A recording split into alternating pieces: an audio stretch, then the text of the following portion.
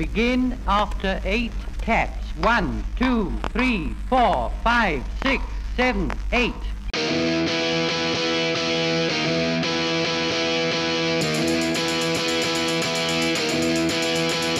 He was slinging pawns at a B&B when he had an epiphany. And they complained about time too, about not playing D&D. It was free for all, and I heard him say, "Keep off my borderlands. But just sit back and let Spencer do his trick, cause you're incapable hams."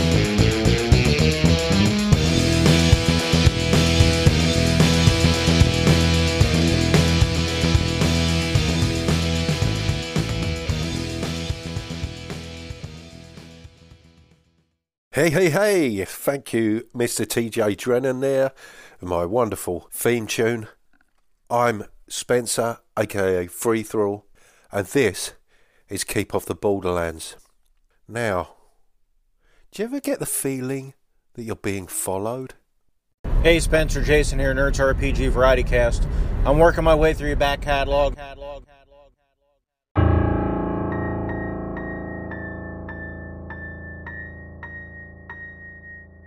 Hey Spencer, Jason here, Nerds RPG Variety Cast. Maybe I'll quit saying that since I'm calling you a bunch.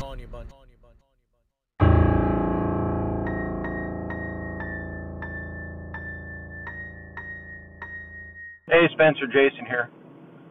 You know it's from the Nerds RPG Variety Cast, so I don't even have to say it.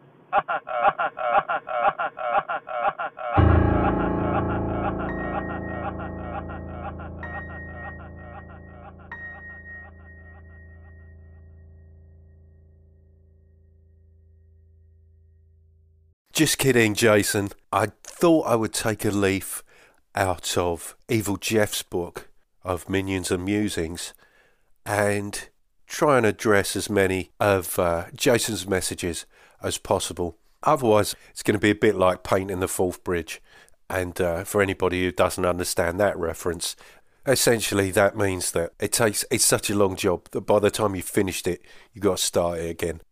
So, without further ado, here's Jason of the Nerds RPG Variety Cast. Hey Spencer, Jason again. So, the Southern Reach trilogy.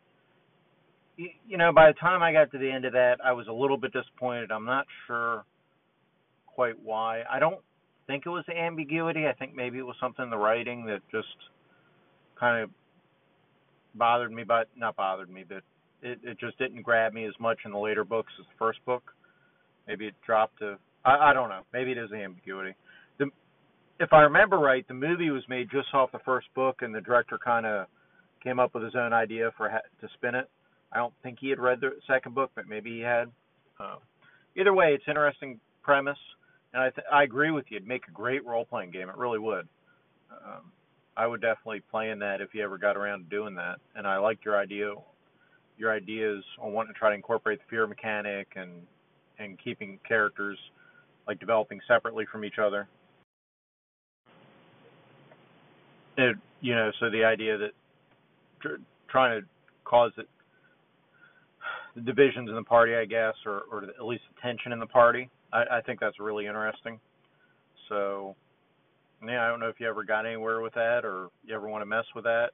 If you ever want to do that on, say, a play-by-post campaign, I'd be very willing to give that a shot. So I did have a question for you.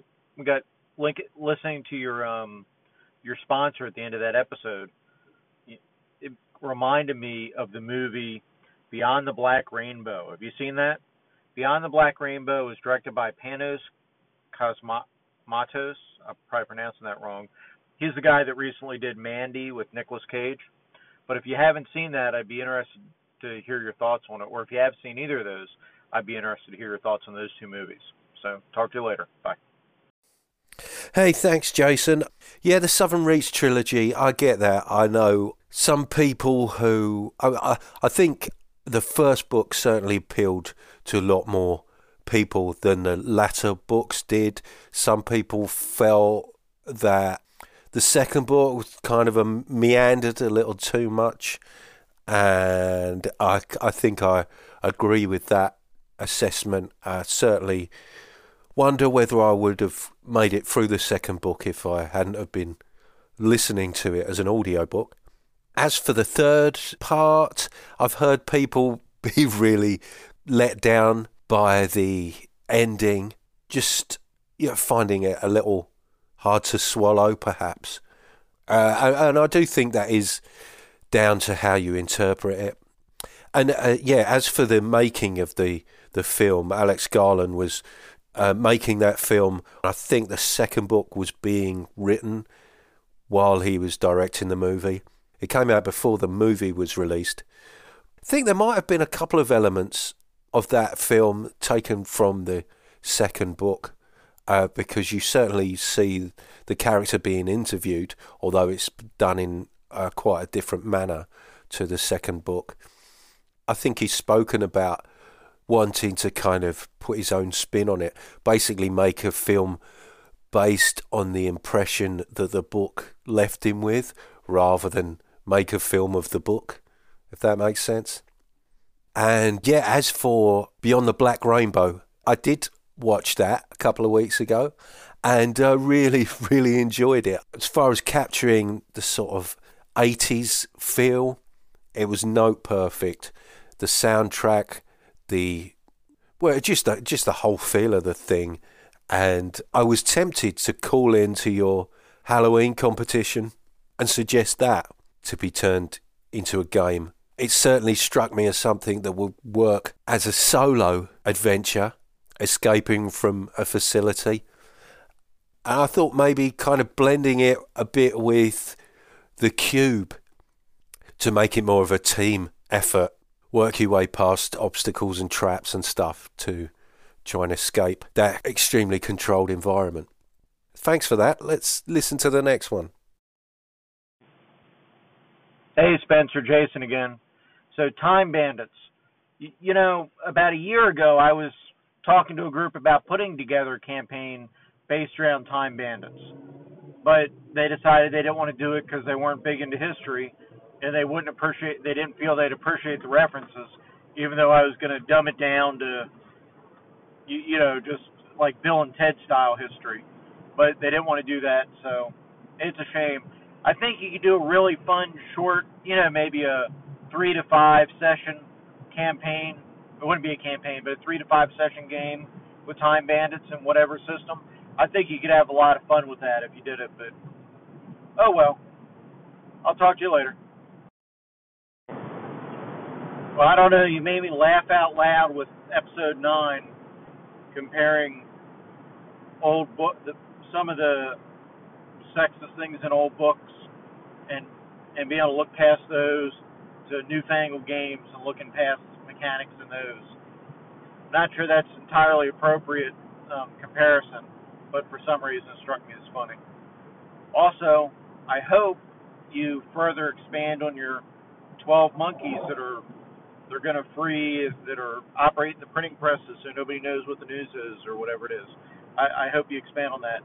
I'm almost surprised you haven't talked about the movie 12 Monkeys yet. It is a Terry Gilliam joint, as you well know, based on a French film, which you can find, and I've seen. I'm sure you've seen that film too. Anyway, on to the next episode. So a Gilliam double bill there. And I think, Time Bandits would make for a great few sessions, just hitting obvious points in history and just messing with that without worrying too much about the consequences. I think that would be great fun. So, if you're thinking about doing that yourself, that would be good. That scenario I came up with about the monkeys working in a printing press, much like the Oompa Loompas in the Chocolate Factory, I figured, I could go back to that. I thought there was a lot going on in there that might have been wasted on doing a solo session. I've got to say, a solo session which I still haven't done, despite me trying to simplify it for myself. And 12 Monkeys. Yes, I'm a big fan of 12 Monkeys. In fact, I'm a huge fan of any film that involves time travel, which I've spoken about before, I think.